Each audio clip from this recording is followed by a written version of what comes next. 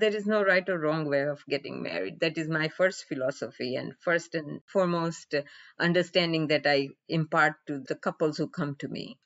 Don't think that it has to be certain ways. Yo, yo, yo, yo. Welcome to Brown People We Know, an interview show where we explore the non-traditional paths and shared experiences of the South Asian American diaspora. My guest this week is Dr. Ranjan Ravalia. Ranjan is a retired engineer that earned her PhD in chemistry in India in the 1980s. At 62, she decided to come out of retirement by visiting Haridwar in India and training to become a priestess. Today, at 67, she goes by the moniker the New England Priest as she officiates weddings. It was interesting hearing her philosophy on weddings and how it applies to the non-traditional ceremonies that she has to do in the US. How she conducts interfaith weddings, for example. Before that, we dip into Ranjan's life growing up. She shares the story of her father fleeing Tanzania during Idi Amin's reign. We talk about her decision to pursue higher education despite her father's wishes and how she convinced him to pay for it. Walls and education, two things you should never pay for yourself. She also told me how she earned the nickname Rapid Ranjan while hiking Kilimanjaro, about the tattoo that she got at 56, and about her philosophy on parenting and grandparenting. Enjoy, Ranjan Ravalia. Welcome to Brown People We Know. Brown People We Know supports the Department of Health and Human Services COVID-19 We Can Do This education campaign to increase education and awareness about COVID-19 vaccines. Whether due to language barriers or lack of access to healthcare, many Asian Americans, Native Hawaiians, and Pacific Islanders face unique challenges to getting accurate vaccine information. We hope that amplifying these resources, especially in other languages, will help reach and protect our most vulnerable communities. Please visit vaccines.gov for more information. A lot of my listeners know this about me, but I rock climb, and so I was very jealous when I heard that you've done Kilimanjaro. The moment you said rock climbing, I was about to say, oh, you are getting into Kilimanjaro right at the beginning.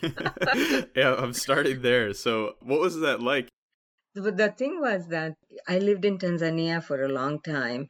My father was there for 22 years. And you look at the picture that describes Tanzania, Kilimanjaro is the picture people would see that represents Tanzania. So I had known a few people who had climbed. So it was always something that I had at the back of my mind.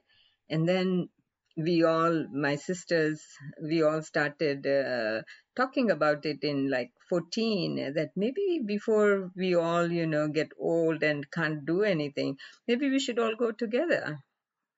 And then one of my sisters immediately caught on to it, and they made their own arrangements. I said, you can't do that on your own. You have to invite all these people. We want to do it together. So then we decided we'll all go together, and we had like 2 weeks of African experience, which included Kilimanjaro. But the actual climbing part, you cannot climb Kilimanjaro without a guide. So you have to make arrangements for people to care for you while you are up. And because the atmosphere is so thin, they need all sorts of medical history and all that.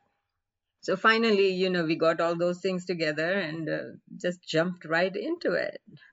And the people there are so nice, so nice. You can't even imagine anyone doing things that they do for you. Because we were so many females, we had a party carried all the way up to Kilimanjaro, which is part of their routine if someone requests it. But because we were like out of 10, 12 people, more than 50% of them were women.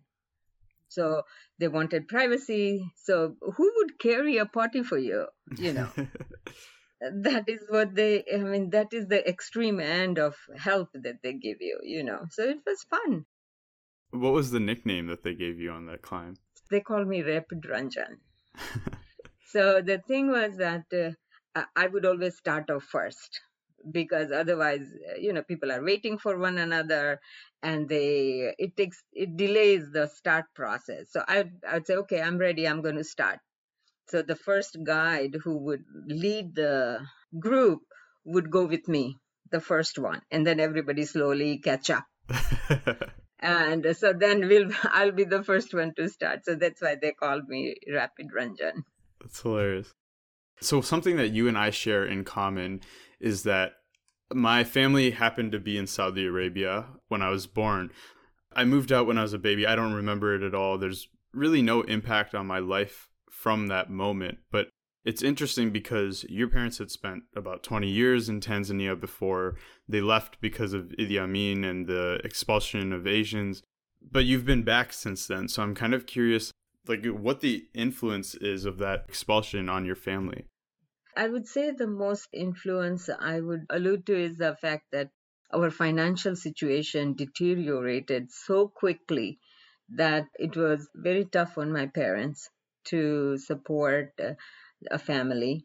We were separated for so many years. My father was in Africa and was petrified of leaving Africa because he thought that he would get caught and he would be, taken up to some, dark cell where they used to keep people.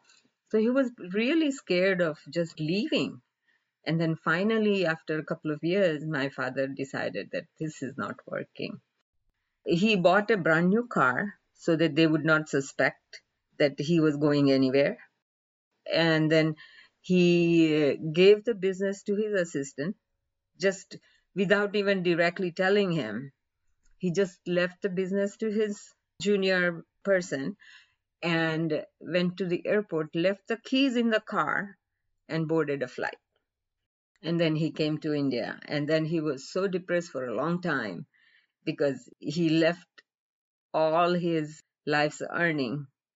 And then he started at the bottom in India. We were all kind of, 15, 16-year-olds. So the demands on the family for financial resources is different than when you are a baby.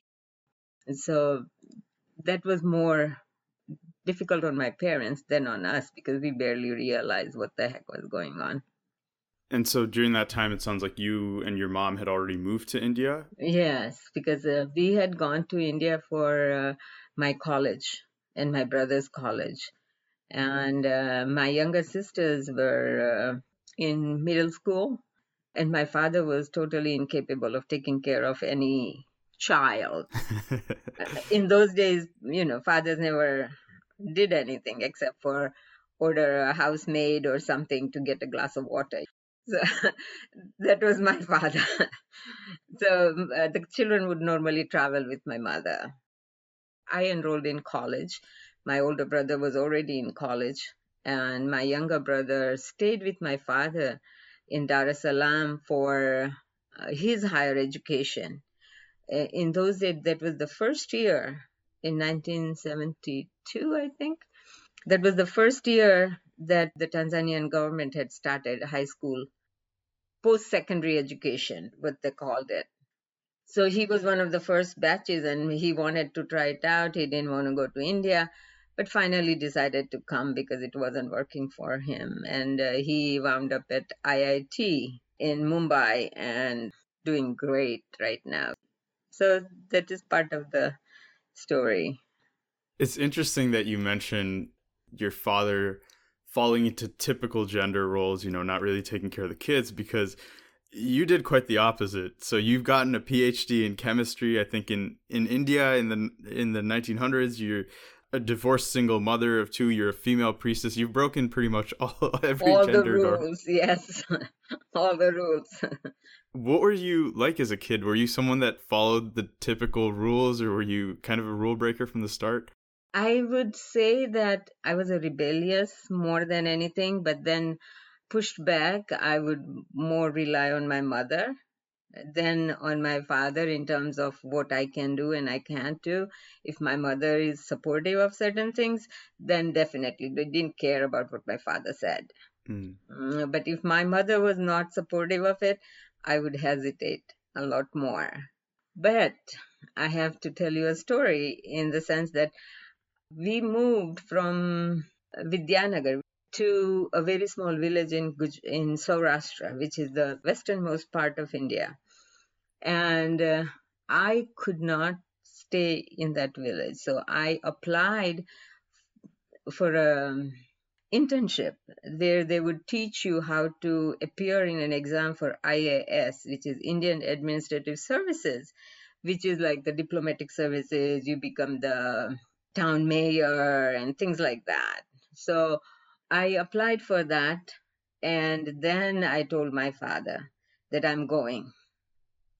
And my father said, "No, you are not going." I said, "I am. Admission is all done. I have been accepted. Everything is all said and done. All I have to do is just tell you and leave."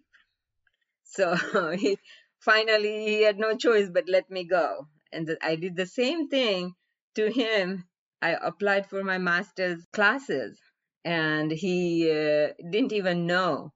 But luckily for him and unluckily for me, the day I had interview, because in those days for masters, they would give you an admission, then they will take an interview, and then they will finalize the admission. So I had my interview. My father showed up in that same town in Vadodara, and my father said, "Why are you here?" I said, just made up all kinds of stories and just kept him in the dark until I finally was enrolled.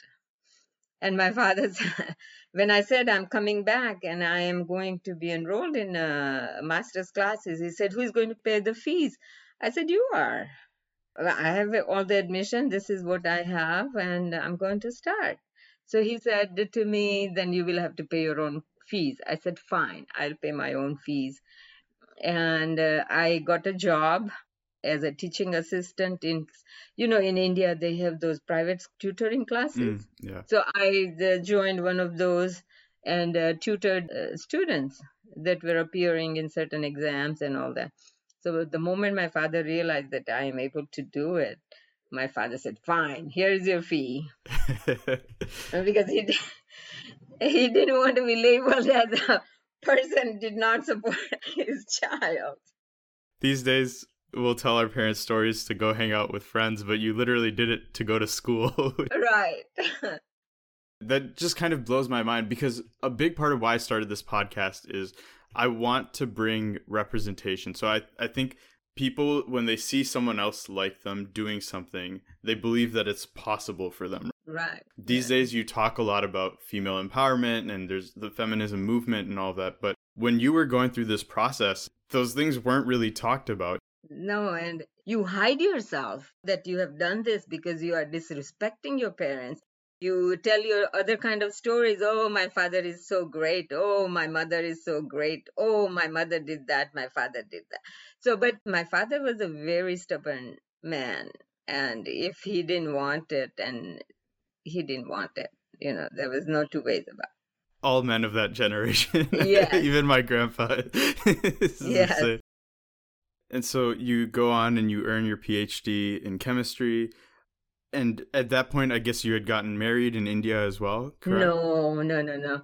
So PhD was something that when I got graduated and when I started other kind of activities in school and going back to college and all that, my father said, "Oh, who will marry a girl with a master's degree? I'll have to find you a PhD person." So I said to him that, "Go find me a boy right now and I'll marry him and stop going to school." I said, "I'm waiting for a month to show me at least one boy that is suitable for me, and then I will marry him." So you wanted to get married at that point? Oh, yeah. I always wanted to be a mother. I mean, not that I wanted to marry anybody, but that was the norm, right? People would finish their college and get married, have children, family, and, raise the kids in the best possible way that they can. Nothing happened, right? So I went to master's. Then I told my father, "So what's going on?" He said, "Nothing. I can't find a boy who will marry a master's degree girl." I said, "Okay, fine, I'll do PhD then." So, and then I enrolled in my PhD, and my father said, "Why are you doing this to me?" And I said, if you find a boy, today I will stop. But you haven't done your part of it, so let me do my part. So my father was, after that, he was just totally, had given up on me. It's funny because arranged marriage is like such a strange concept to us here. In my head, I'm thinking she got her PhD, but at the time it was still kind of the default for you. Oh, even I got married as an arranged marriage. I mean, not that I didn't see him or meet him, anything like that. When I think about immigration, usually people are going either for better opportunities for themselves or better opportunities for their kids. A job they want, or that they want their kids to get into a better school or something like that. So what took you to England? Why did I go to UK? That question, it has been answered a long time ago in my mind, that I did not want to stay in India. Even if I had to struggle in England, I would be out of that country for no other reason than the fact that I have not felt at home in India because of, oh, girls can't do that, the girls can't do this, and I never felt fitting in. So I said, I have to go somewhere else and find my spot. By that time, in those days, the people used to get UK visa from East Africa. Every year, a certain number of people will get the visa to go to UK, who have applied and who were from the colonies and all that. So by the time I got my PhD, my visa call came. My father said, oh, do you really want to go to England? There is nobody we have that will support you there, at least for the beginning part of it. So I said, no, I will go, I will find something. UK government, when they invite you with a visa, they provide you a lot of settlement help. They give you health insurance, they give you some pocket money to start your life and all that. So I said, we'll figure it out. But at that point, my father was really good about it. We had a neighbor, whose brother was in England. So he said, I will go and talk to him. And if you really want to go, I will make sure that you are being picked up from the airport, go to somebody's house that is more in line with our values and all that. So I said, okay. So when I went to England, he did contact the family that I lived with for a year and stayed in contact for a long time. So it was nice. When you got to England, was it what you expected? Because it sounds like you went there for more opportunities as a woman, right? Yeah. Did you feel that you received that when you got there? It was not the greatest of time, because at that time there was Mrs. Thatcher was in power. Lot of austerities and cuts and unemployment, very high unemployment. Didn't get a job for almost 7 months. Then finally, when I got the job, it was something that I really loved. It was right up my alley on research, diabetes research and all that. So that was really, I loved that part of it. And then I just moved out of their house and stayed as a paying guest. And then my brother had already moved here to the US at that time. So my brother said, oh, why don't you come visit me over Christmas? So I came here to visit over Christmas. And then he said, oh, you're by yourself over there. Why don't you come over? And if nothing, we'll try and get you a job or find someone to, marry, because by that time I was 30. I said, okay, fine, I'll come, because I was lonely there also. So here I am, 35 years later. Came in 85 actually, sorry, 85 my older daughter is born. So 84 I came. April Fool's Day, actually. And just got married in August of 84. Had my older daughter in 85. Had my second daughter in 88. And then got divorced in 94. So that is the story. Yeah, and you've always been in the New England area. Yeah, because I think New Jersey, my brother lived in New Jersey, and my ex-husband worked here in Boston area. And so we moved to Boston. After that, I never left from here to go anywhere else. It's so interesting to me that like you remember the years and the dates of all these things. Me and my friends, you know, we're just in our 20s right now, but we can't remember the year of anything. But I think by the time you have certain events in your life, everything would be so clear and so important that you don't want to forget it.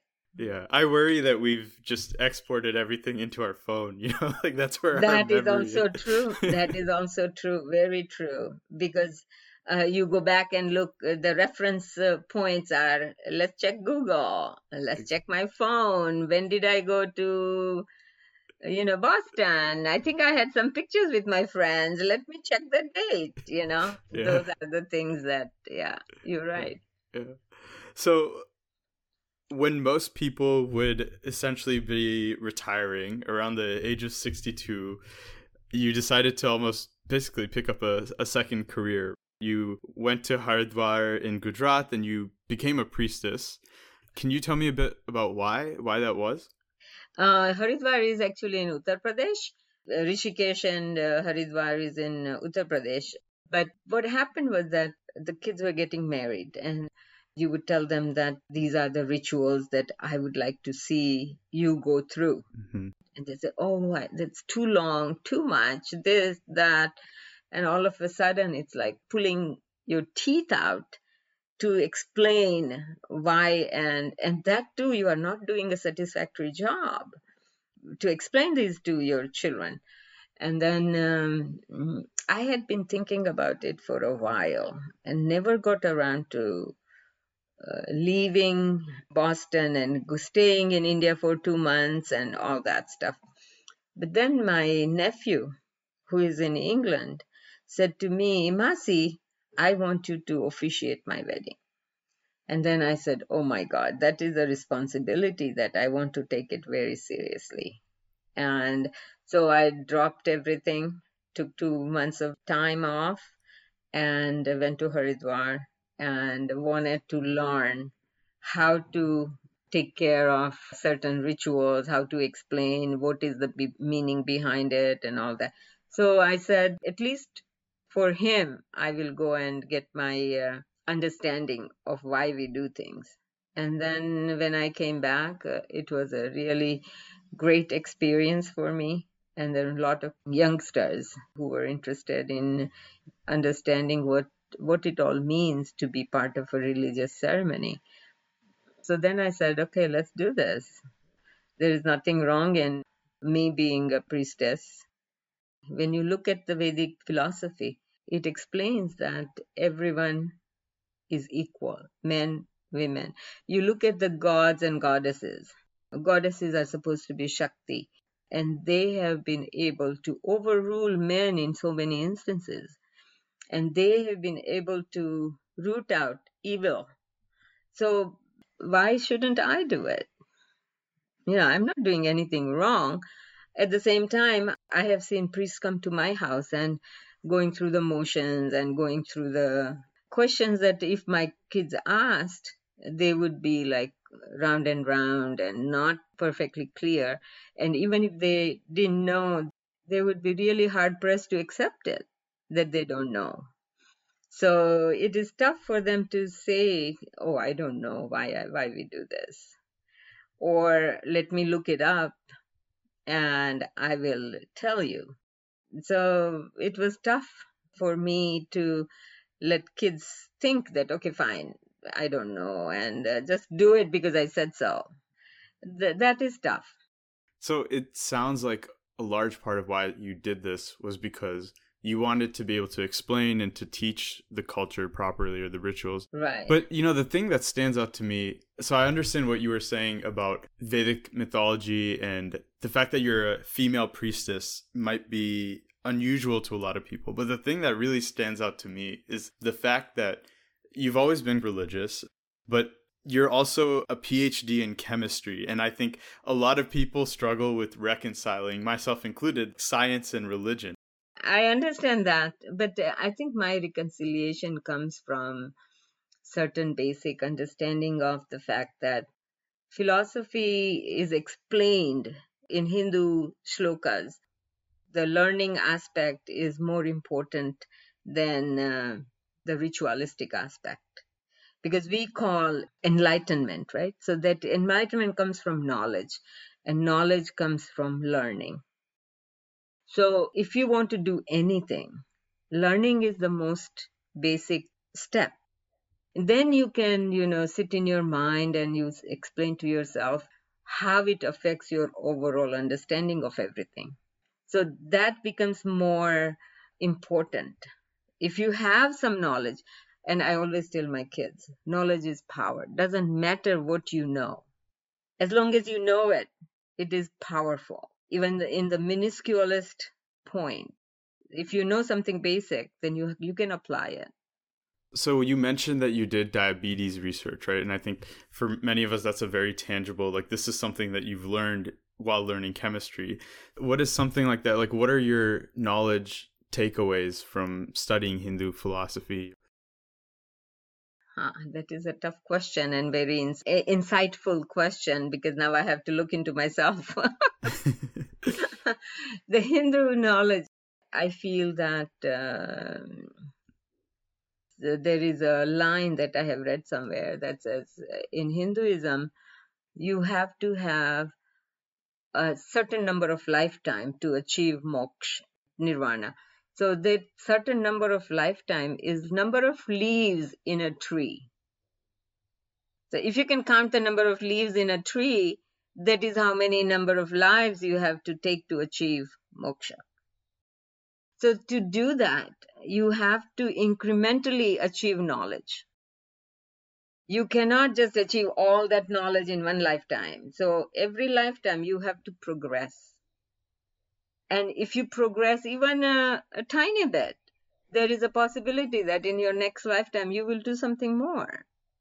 It's like an incremental achievement that keeps you going. So I believe in that. That is my Hindu philosophy that I apply to every step in my life. Maybe it's because I've grown up in the States. Maybe it's just my personality. I tend to study more secular, like Greek philosophy and that kind of stuff. Right. But what you're talking about, incrementally adding knowledge, I mean, there's a lesson about patience there. There's a lesson about humility there. So it's something that I think can be applied to everyone. Right. And I don't think it is particularly significant to Hinduism alone, because there are so many religions that believe, like Buddhism, Confucius and all that, they believe that every life you gain some knowledge that is applicable to the next one, right? Only I think certain Western religions have that, you end and then you go to hell or heaven or however you want to explain it. But more Eastern religions do not do that. That applicable knowledge is with the soul rather than with the body. So that's how I feel. So another thing that I find very interesting is you went back to India to study all of this and to gain the knowledge. But when you come back to America to apply it, I think you have to go through some unique processes or unique scenarios, right? So one example that I'm thinking about is interfaith marriage. How do you navigate that ritual and everything? Was that something that you were able to learn in India, or did you have to figure it out when you got here? When I got here, my nephew, who I did the first wedding, they are interracial marriages because his wife is English and we being Hindu, right? The way we decided was that my niece-in-law wanted separate church wedding. That was her preference. So definitely because, we respect one another, we said, okay, go ahead, plan the way you want that wedding. And then we decided that whatever my nephew wanted, we'll do in the Hindu wedding. So that was easy part. So then I had another interfaith wedding where the girl was from a Christian faith and this boy was Hindu from our caste. So that time I asked them whether you are going to do 2 ceremonies or 1 ceremony. Both of them agreed they wanted to do 1 ceremony. They didn't want to go through 2 ceremonies. It's expensive to do 2 weddings. No, even if you add along, do it in the morning, do it in the afternoon, however it works. but they wanted only one ceremony. So the part that I worked with them was that what do you want to include? As a girl, everybody, all the girls, and it doesn't matter where you are, they think about their wedding day since they are like 10 years old or 9 years old. And so I said, what is important to you as a person? Close your eyes and you imagine your wedding day. What would happen that day? So she said, oh, my grandmother would recite a hymn. So I said, perfect. And he said, oh, we'll have some scriptures being read. I said, perfect, no problem. And I asked the boy, what would you want? And he would say, oh, in Hindu weddings, 7 steps are the most important phase of the ceremony. So I said, fine, that is easily done. So I combined everything that was important to them, arranged in such a way that it flew nicely as a flow of the event, and came up with a program. That is how I mostly deal with interfaith. Even if they are the same faith, I want to know what they want to include in there, because they want a shorter ceremony. They don't want all the fuss that goes on into Hindu ceremonies. So I do take the time to cut things out what they don't want, put things in what they want.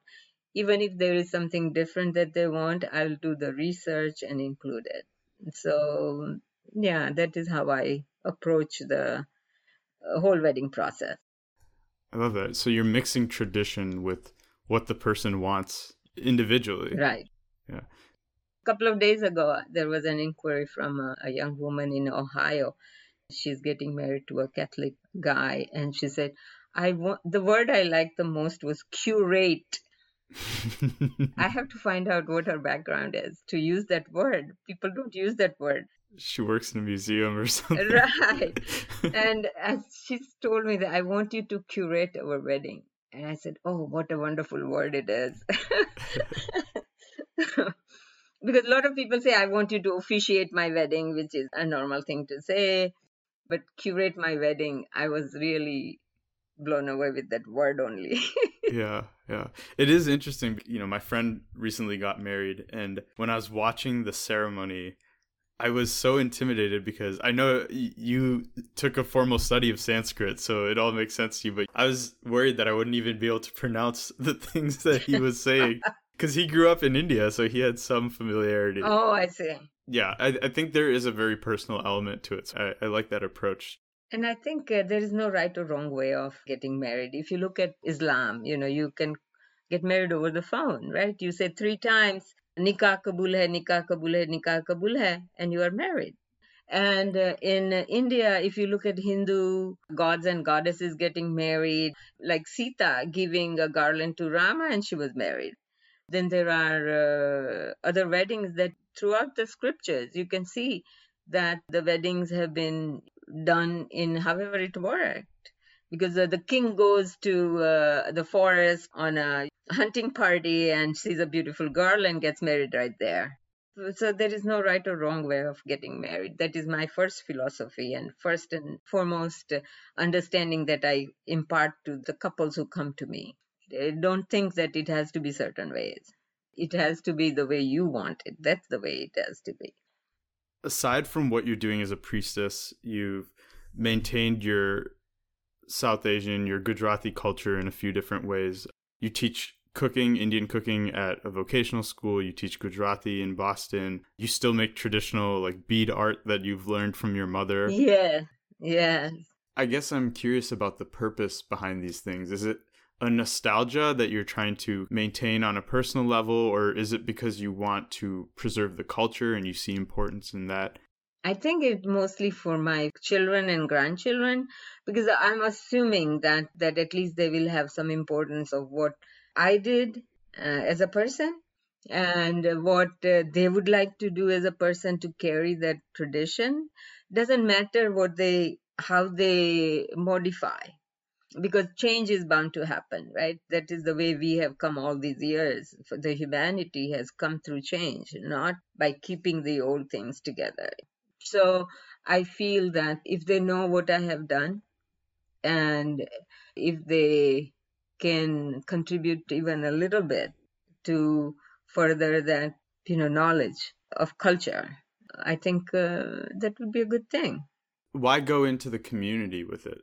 I see that as a method of sort of involving my children first and foremost, because if I don't do something out there, then they would be like, oh, I don't want to go. I mean, this is a standard thing that I heard. I don't want to go to Shishu Bharati, which is like the Indian school. I said, why? Because I have to wake up early in the morning on Sunday. I said, but you'll see your friends there. You have so many friends from the community. But I'm so tired. Then they give me homework I have to do. And so I said, but we'll do it together, not to worry too much. So that is how it started. I have to go to teach. That means they cannot stay by themselves at home. So they have to come. So that is a way of just pushing things to a point where they cannot avoid. It was a trap. Yeah. But then I think what happened was that they made good friends. They went dancing together. They went on weekend parties together. They would meet up after Indian school. So everything good came out of it. Yeah, I think I've noticed that for a lot of people that have been on the podcast, and for myself included, when you're younger, you don't fully appreciate these things, but when you're older, you're glad that you went through the process to retain the culture. I agree with that. The reason I say this is because now, after 8 years of going to school, 10 years of going to Indian school, both my daughters can read and write Gujarati fully, understand what it means, and the only thing they have to do is now break into a rapid fire conversation. But my older daughter is getting there now because she wants to teach her daughter. So I think they appreciate it.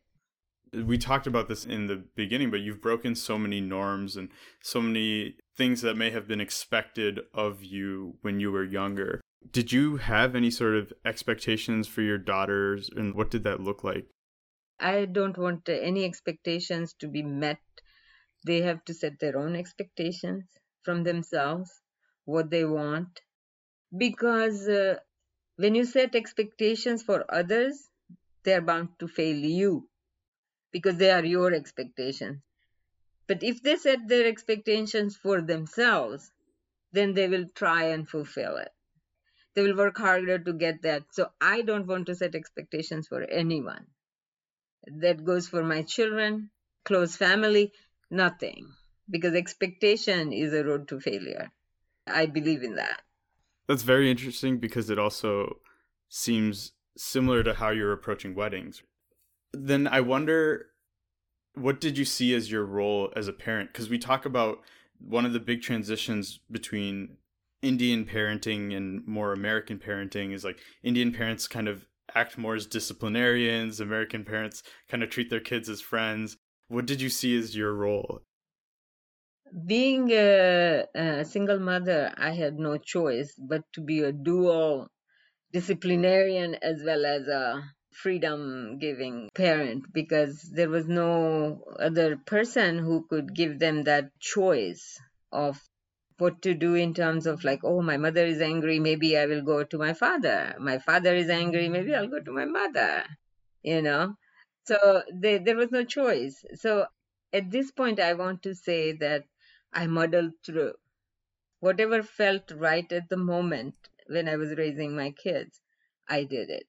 And I do believe that the instincts that I had carried me through. Not that I had given any specific thoughts that, oh, it should be this way or that way.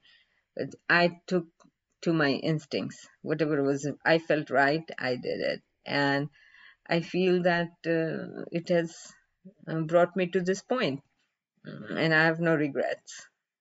Yeah, you all seem very close. Can you tell us about the tattoos? Oh, my grandmother, both of them were from a small village in Gujarat. So when they were young girls, the people would come to do tattoos, and they would inscribe their friends' names on it. They would inscribe their gods and goddesses on their body, and they would do all sorts of stuff. But I never saw those kind of things on my grandmother. So my grandmother had 3 dots. So she had it from her wrist all the way up to her arm, all the way up. Just a pattern of 3 dots. 3 dots. And she had on her wrist going up, on her back going up, and she had like 4 rows all the way around. And both my grandmothers had it. And then finally one day, when I was maybe 25, 26 years old, I asked my mom, I wanted to get this done because my grandmother had just passed away at the time. So I told her, and my mother said, oh, the fashion has already gone now. What is the point of getting tattoos now? No need to do it. And as I told you, I would look up to my mother more than my father. So my mother said, no need to do it. I just put it off my mind. And then I had a 17-year-old who snuck up and got a tattoo. And I found out at one point when she was wearing a short sleeve shirt. And I said, when did you get it? Oh, while I was in college. I said, oh, you didn't even bother to ask me? Because my rule of thumb is that you can do whatever you want. At least you need to tell me and ask whether you get it done or not. At least you have to hear my side of the reasoning that why you should or you shouldn't. So she said, no, I knew you would say no, so didn't want to ask. I said, you are right about that, but you have to give me the opportunity to say no. So I was very upset at that time. Then, if you forget all of these things. And then finally, I told the story about the tattoos from my grandmother. She was in North Carolina, Raleigh, North Carolina, and she called me. She said, Mom, I'm going to get the 3 dots that your grandmother had. I said, no need to get it right now. So she goes, no, I'm getting it. So she got it and sent me the picture.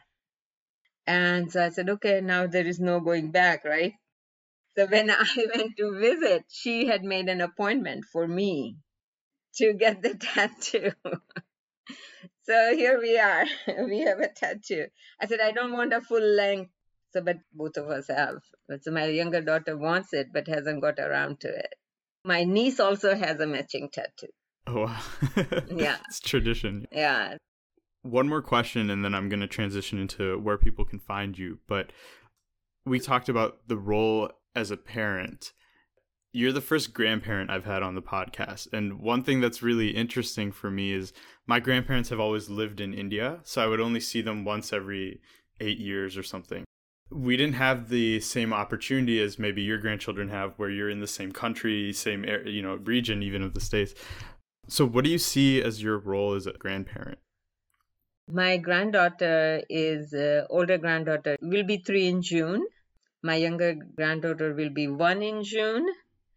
And I have one that's on the way. Will be born end of August, beginning of September sometime. The only thing I see as grandparents is give them the exposure to Indian culture. I sing them Gujarati children's songs, nursery rhymes, and off and on we'll talk in Gujarati, play with them, give them questions.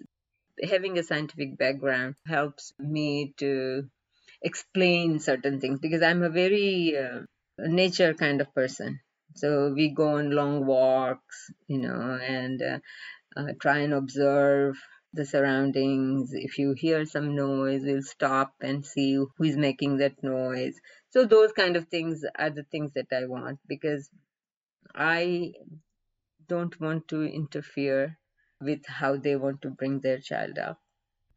I want to sort of take the cues from them rather than give them the cues of how to bring the child up because they will be facing different things in their lifetime than what I have faced. So my experiences are no longer relevant.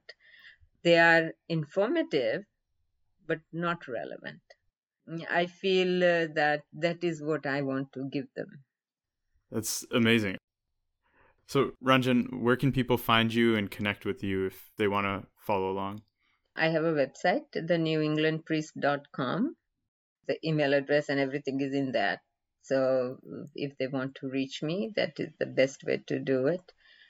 I really appreciate you bringing me onto your podcast, and thank you. Thank you. This has been very fun. I've enjoyed it. Hey, it's Suraj. Just wanted to take a moment to say thank you for reaching the end of the episode. Hope you enjoyed our conversation today. If you did, please take a moment to share with a friend or leave us a review on your favorite podcast app. If you want to follow along in between episodes, follow us on Instagram at BPWK Podcast. See you on the next episode. Stay well.